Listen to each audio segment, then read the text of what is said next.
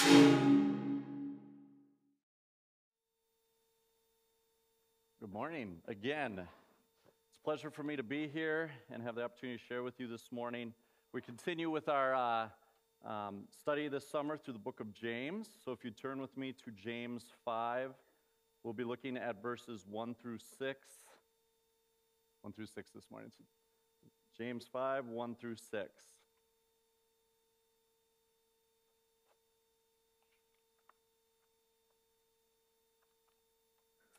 All right, if you'd follow along with me.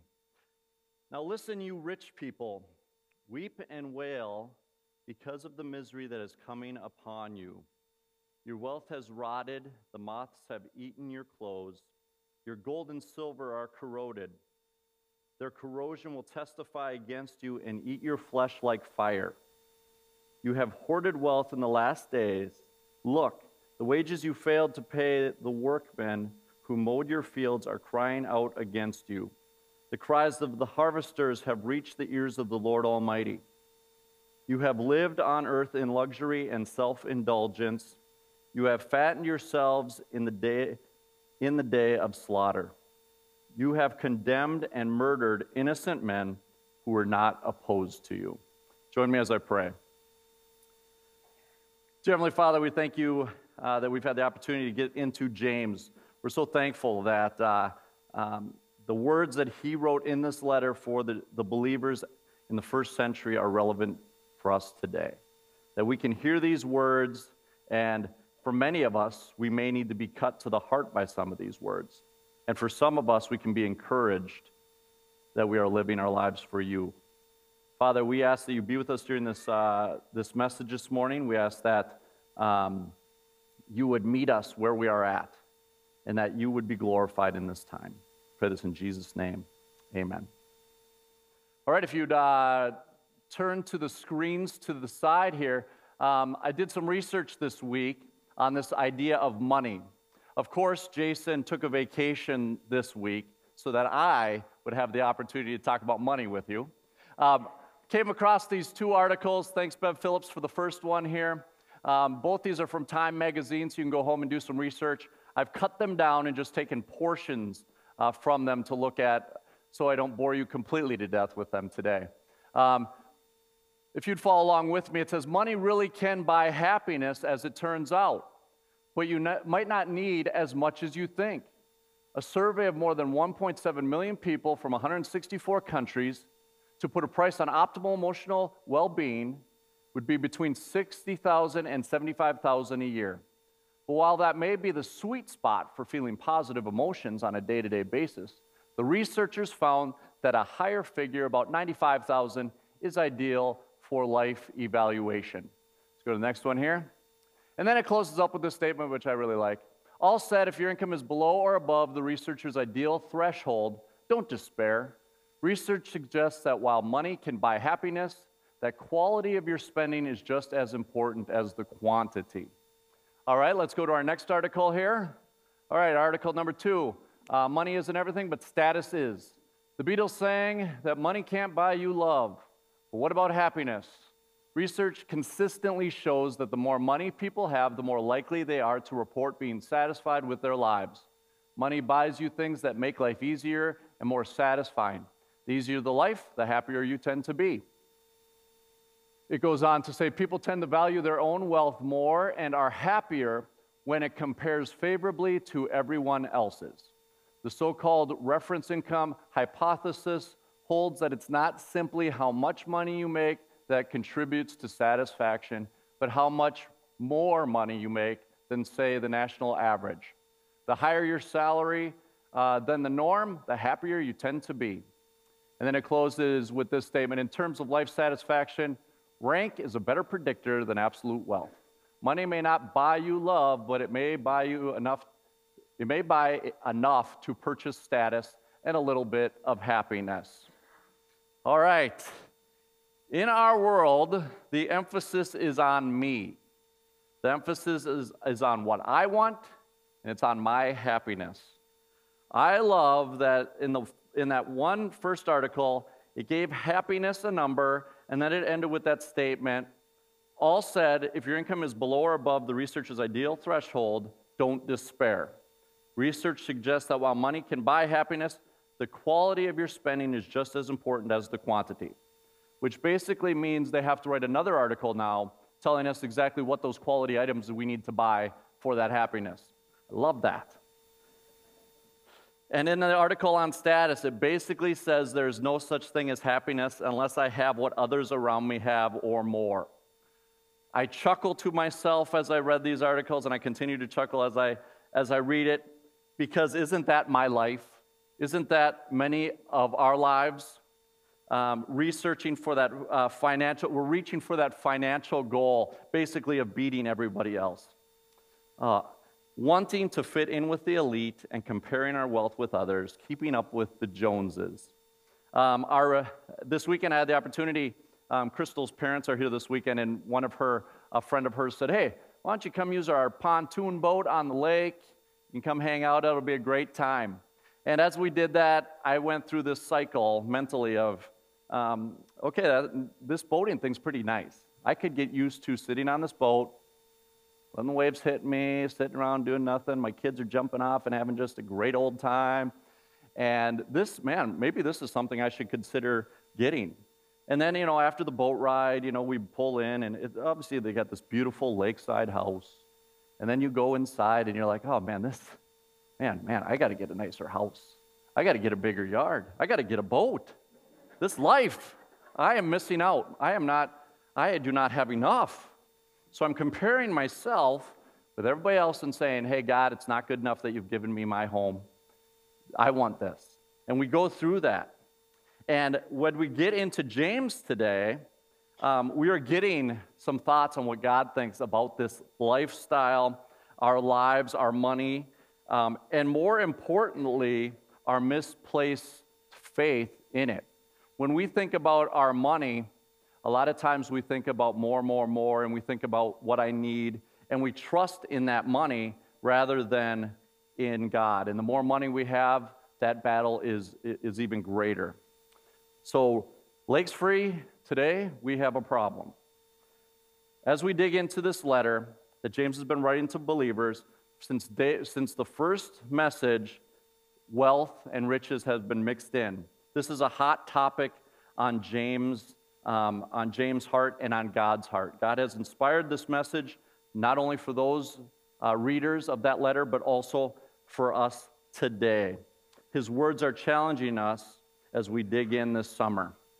And as we dig into this passage, it's no wonder that every time I get to preach, it's a passage that goes right to my heart, and God is challenging me. And I hope it's a challenge for you today as well. Today's passage is no different than the past chunks we've gone through, but what is different today is that James is cutting right to the heart.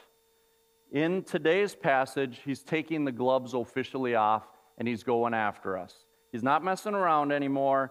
The rich, he's going right after them. In the past verses, he discussed concerns and consequences, but today he's skipping all of that, and his words are harsh, and he is proclaiming judgment prior to stating what the offense is. Commentators compare his words to those of Old Testament prophets, like Isaiah, Jeremiah, Amos, Ezekiel, prophets that foretold of disasters that would come upon the people. James wants his readers to understand his seriousness, and he calls the rich to weep and wail. Wail meaning to howl in response to unexpected regret and misery.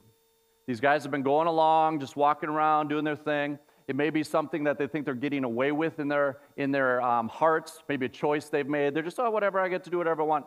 And today, they've hit the wall, and they are called to a place of judgment. All of a sudden, the rubber has met the road, and all those things that they've been just kind of ignoring and just kind of enjoying in life have come to a head. And now it is saying there is great regret and misery, and James is calling them to that. We've been moving along, thinking we're okay, and then we get hit. He says, the wages you failed to pay are crying out against you. The cries have reached the ears of the Lord Almighty, which means the judgment has already begun, whether they are aware of it or not. His harshness has caused division among Bible scholars to whom he is referring in this letter. We know that the letter was written to believers, but there's still this debate of whether he's talking about the unbelieving rich outside the church or the rich within the church. James is so sharp in his words that he doesn't even call these people brothers as he has done in previous passages, or urges them, he's not urging them to repent, but rather only casting judgment on them. Today, I'm concluding that this is for both the believing and non-believing rich that he is speaking to. I'm convinced that this message is for both, but it is also for the poor. I think this statement from Sam Allberry in his James for You book states it well. He says, James' purpose here is not primarily to teach the ungodly rich about the error of their ways, but to show Christian readers on the receiving end of the ungodliness what God thinks of it. He wants them to overhear what God would and will say to the rich who are giving them such a hard time. He goes on to say that hearing these oracles would show them why they are neither to fear or copy those around them. In the first century, things were much different when it came to economic wealth than it is today. There were two classes of people. There were the very rich and the very poor. Not like today where we fit in the middle, high, low class, and they kind of bleed together a little bit. The divide between the wealth was very great. And most Christians fit into that very poor class and were dependent upon the rich for their survival. And in this case, the wealthy are the landowners. And that's why James is going very hard after them, because all the people are relying upon them for their wages, their food. Everything depends on how they handle their wealth. The poor would be the ones working that land for them. So it would be very easy for the poor to want to be like the rich. It'd be very easy for them to envy the rich, but it would also be very easy for them to get bitter toward them. James is making it clear to them, the poor, that there is no need for them to do this. The rich have misplaced their faith in possessions that are temporary, and on top of that, judgment is on its way, and God's judgment is already coming. You, on the other hand, have placed your faith in what is eternal and will last forever, Jesus Christ. This message in this passage today is for us. We live in a different time, but although the wealth may seem more spread out from our perspective, riches are a bigger issue today, outside and inside the church. And the problems haven't changed. They've just gotten bigger. As we saw in those articles at the start, our happiness is now directly linked to our wallets and the envy of what others have. To better understand our situation, I did some research this week when it comes to riches. I did some homework on some different values of money that we are dealing with in our world. I'm going to put them up on the screen for you to follow along with. The average U.S. income is $58,207 or 270. That is ranked out of the 78 countries that they put on this. It is reported that we are the 8th wealthiest. Now, for some of you, you see the 8th wealthiest and you say, who are the other 7 so I can move there and be wealthier? We do that. The Minnesota median household income is $63,488, which ranks 12th out of the 50 states. In Chisago County, we're actually higher than the Minnesota average at $64,726, ranked 16 out of 87 counties. All right, let's continue here. I did some homework on a couple towns in our area. You can put them all up. The per capita, which means basically individuals in the home that make money. Forest Lake, we're sitting at about 35,000, ranked 32 out of 868 cities or towns in Minnesota. Chisago's at 22 plus at 144th, and Lindstrom's at 21 plus with a rank of 171. All three of the towns listed there are in the top 25% of our state in regards to wealth. And we obviously, if you look at all these charts, our country is doing very well, our state is doing very well, and our county is doing well, and now the towns we live in are doing pretty well. In the past few years, there's been much debate about the wealth and the 1% in our country. Who needs to pay more? Each of us pointing blame and looking down on different people. I came across an article titled, "America is the 1% by Hugh Guy. It states that you need to earn $34,000 annual income to be in the global elite. And half of the world's richest people live in the U.S. It goes on to say that the global median or yearly salary is $1,225, according to top economists. Do we fit into the rich category?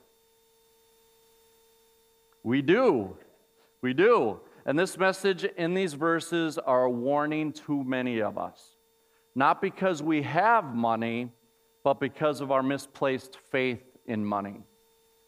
We put our trust in money, finding our security and our significance in it, and we lose sight of God. Dr. David Nystrom, professor of biblical literature at North Park Theological Seminary, stated in his commentary, Christians in the United States live in the richest society in the history of the world, surrounded by 1 billion hungry neighbors, yet we insist on more and more. It really resonates with me as I think about my attitudes at times. James outlines the injustices done and the lifestyle of those with misplaced faith, the reason for God's coming judgment. As I read these verses that'll come up on the board here shortly, I want you to allow God to work on your heart. Are there areas that God is convicting you of within these verses, in these passages that I'm reading here this morning? Starting with verse 2, it states, "Your wealth has rotted. The moths have eaten your clothes. Your gold and silver are corroded. Their corrosion will testify against you and eat your flesh like fire. You've hoarded wealth in the last days. Look, the wages you failed to pay the workmen who mowed your fields are crying out against you. The cries of the harvesters have reached the ears of the Lord Almighty. You have lived on earth in luxury and self-indulgence. You have fattened yourselves in the day of slaughter. You've condemned and murdered innocent men who are not opposing you." All right, we've got this list up here, and I just kind of brought it to our terms a little bit. When we look at our lives, when we look at what we're putting our faith in, our significance, our security, how others treat us, accept us, clothing and our appearance, are we looking for our security in that, our significance in how we look, how people approve of us? Our financial resources, our paycheck, our retirement, are we trusting in these things for our security and our significance? Are we hoarding wealth, our savings, possessions? Are you trusting in your possessions as something that will give you security and significance? Luxury, high-class living. Got to have the nicest home, got to have the nicest car. We get caught up in this. We live in a culture where this is all around us. Are we looking for what we have as our significance and our security? Go to the next slide. Self-indulgence. You want it, you get it. Latest, greatest. Food, technology, phones. I got to have the latest phone. It just came out yesterday. I'm going to get that phone. That's just how it works. All right? Are you in that place where you're getting your value from these things? And then are you condemning and murdering innocent men, taking the poor to court or manipulating them for gain, not paying deserved wages, and knowing the good you ought to do and not doing it? We talked about that briefly last week. I get caught up in the bottom one where it looks at knowing the good you ought to do and not doing it. I've been to many different conferences, concerts, these kind of things, where they promote some people in need, and I feel God tug at my heart, but yet I don't do anything about it. I know that in the world there's things going on where there are poor people and things going on where they don't have good drinking water, those types of things, but am I doing anything about it? Last week, Rebecca Phillips shared in the youth center about refugees. How can we get involved in those things we have to ask ourselves, all right? And along with that, not paying deserved wages. If you're a business owner, if you have that type of situation, are you being fair? Are you giving them what they deserve? I have and do struggle in many of these areas as a rich man, misplacing my faith and money in the possessions rather than trusting God. Self-indulgence, assuming my home, my retirement, and possessions equal security. How about you? What is God convicting you of this morning? In Hebrews 4:13, he declares, "Nothing in all creation is hidden from God's sight. Everything is uncovered and laid bare before the eyes of him to whom we must give account." One day we will stand before God and he will ask us, "What did you do with the resources I gave you?"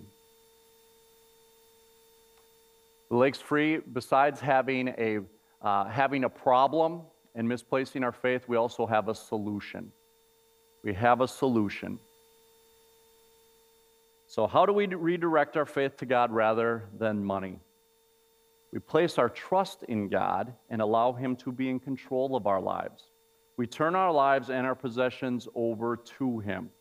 We have this passage from Matthew 6, verse 19 through 21, and then verse 24. It says, "Do not store up for yourselves treasures on earth where moth and rust destroy and where thieves break in and steal, but store up for yourselves treasures in heaven where moth and rust do not destroy and where thieves do not break in and steal.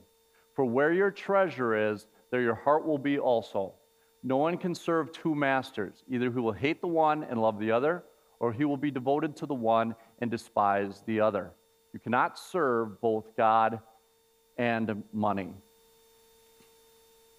Campus Crusade for Christ, or CRU, has a pretty cool resource that I've used over time for myself to self-evaluate kind of where I'm at in my relationship with God. It's called The Spirit-Filled Life. You can also go online at the CRU website and see this as well.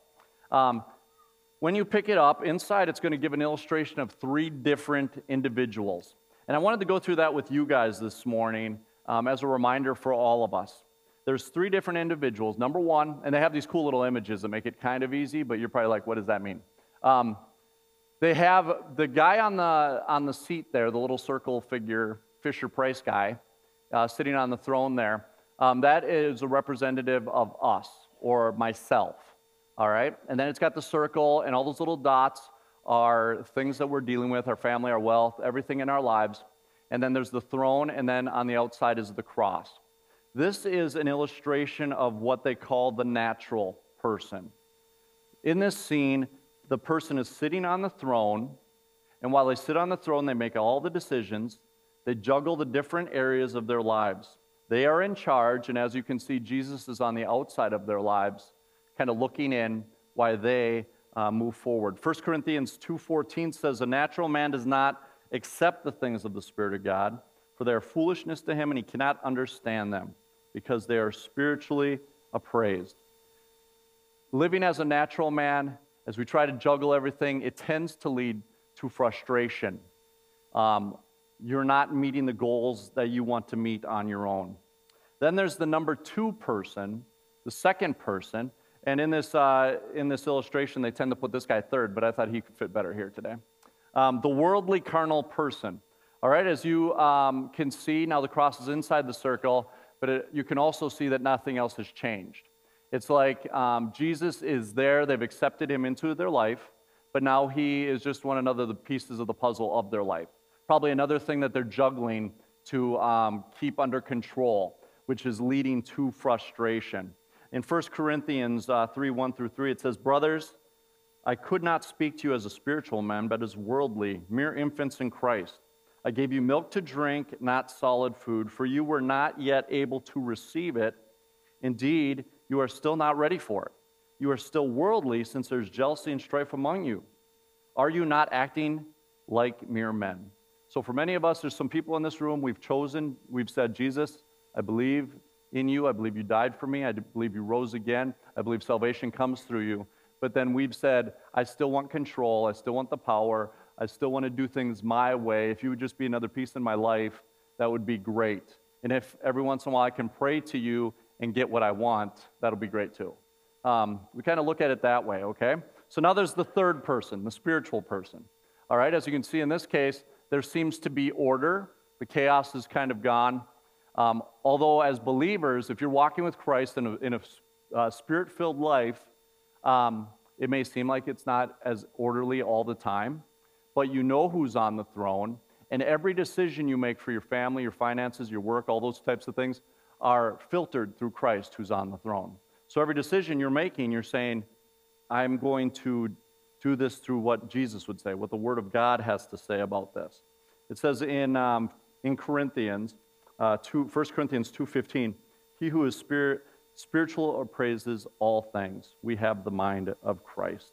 And because we're allowing Christ to work through our every decision, he's producing fruit in our lives that causes us to grow closer to him, as well as lines up for us to help other people and allow the Spirit to live through us. All right? Riches and wealth, as you see in these illustrations, when it really comes down to it, the riches and the wealth are not the problem. It's a heart problem. Who is in control of your heart? If it's you, the focus will be on you. If it's Jesus, you understand that your life and your money are his, and you are managing it for him. I think of that passage in Matthew 25. Jesus shares a story about the master and the three servants. He's going away, and he's going to take a little break, take a little vacation. And he says, hey, you three servants, I want you to manage my affairs while I'm gone. I'm going to entrust each one of you with a financial portion of my wealth. I want you to take care of it. In that situation, if you remember from the story, he gives the first servant 5 talents, or the equivalent of about $5,000. He gives the second guy $2,000, or 2 talents. And then the third guy, he gives the 1 talent, or roughly about $1,000. One day, he decides it's time, I'm out of here. He takes off. And the guy with the 5 talents, or the 5,000, goes right to work. Puts that money to work right away and doubles it.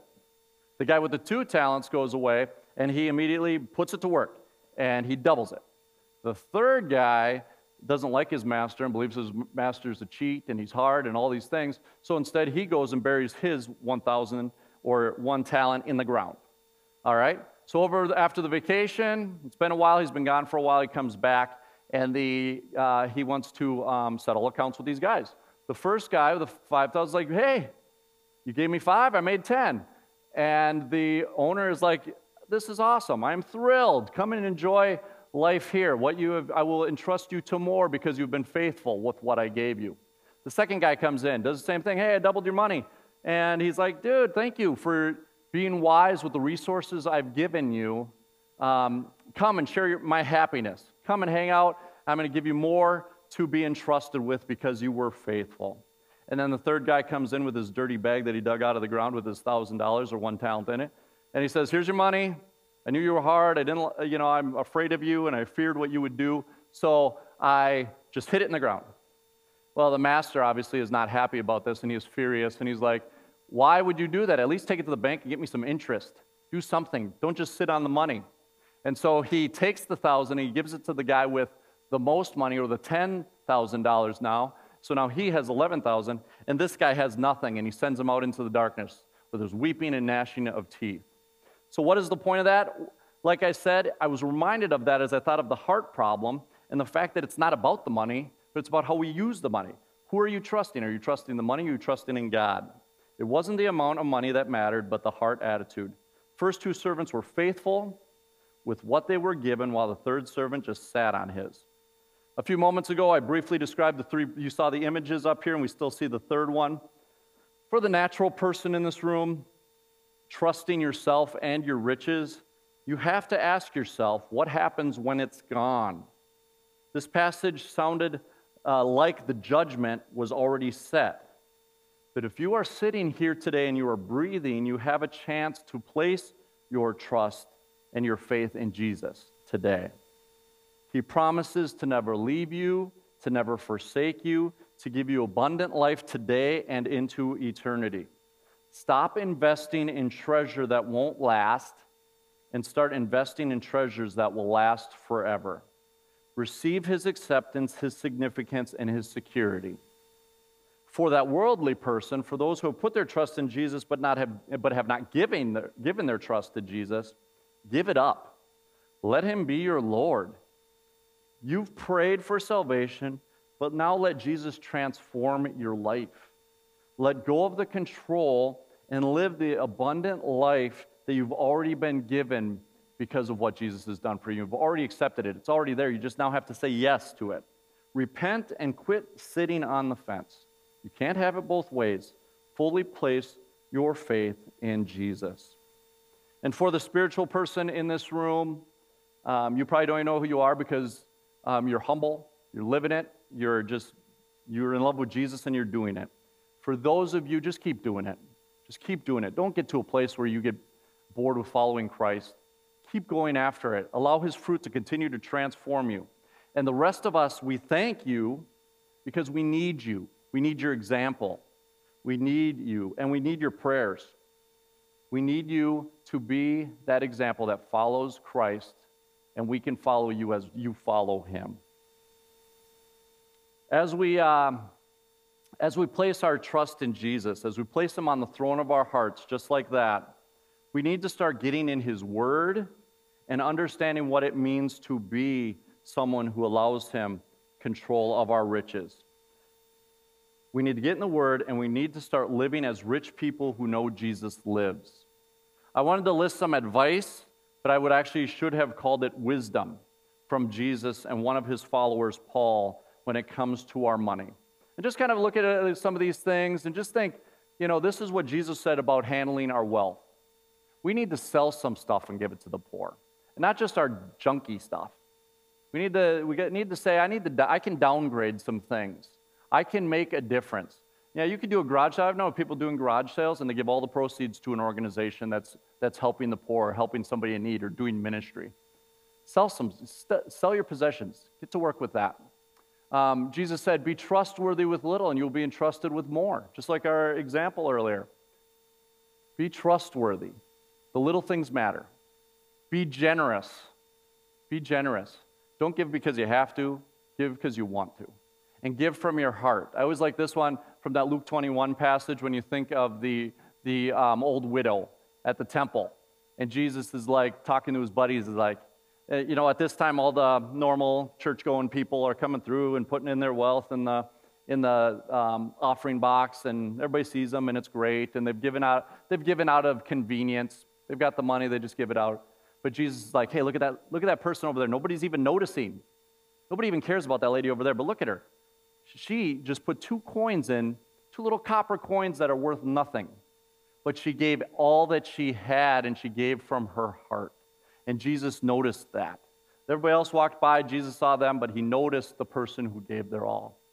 All right? Give in secret. Give in secret. You get your reward in full when you do it in front of you know what I mean? When we do it in front of people. Look for opportunities to give in secret. If you know somebody who has a need, just send them a check in the mail, or not a check, because that would be not giving in secret. Put some cash in there. Find an opportunity to serve by giving in secret. They don't need to know, you don't need to know. But the fun thing is when you do that, you will be blessed. God will bless you by doing that. Deny yourself and follow me. Basically, Jesus gave up everything. He said, it's not about you. Look at everybody else. Follow my example. As I deny myself, you should deny yourself.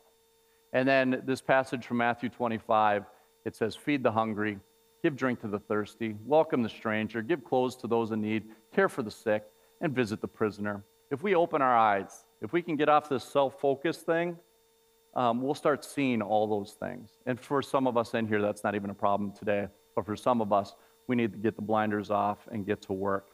From Paul, quickly here, be a cheerful giver. Once again, give what God has placed on your heart. Give it. If it hurts a little, be cheerful.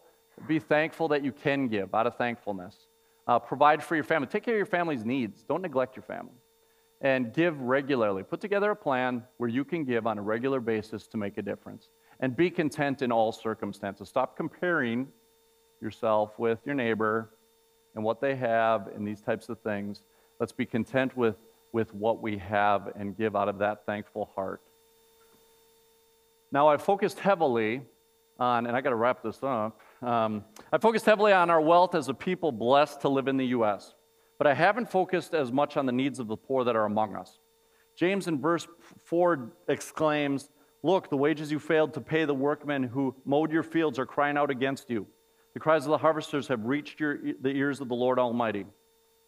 Just like in the passage where the poor people's prayers have reached the ears of God, there are people in this church right now, and there are people in this community whose prayers have also reached his ears. If you are struggling today, there is hope. God hears your prayers and knows your needs. He has also placed his followers around you from your neighborhood, this community, and from within this church to help you. He is faithful, and he is at work right now to help you in your need. For us within the church, God is calling us to respond to that. He has entrusted many of us with much so that we can invest in the lives of those in need. Let's get engaged in people's lives. On a further note, God has blessed us as a church, and many have given generously to the ministry here at Lakes, and we praise God for that. We are a blessed church. It is important that we as a church and as a staff not get distracted by the riches we possess and lose sight of God's mission and vision for his global church.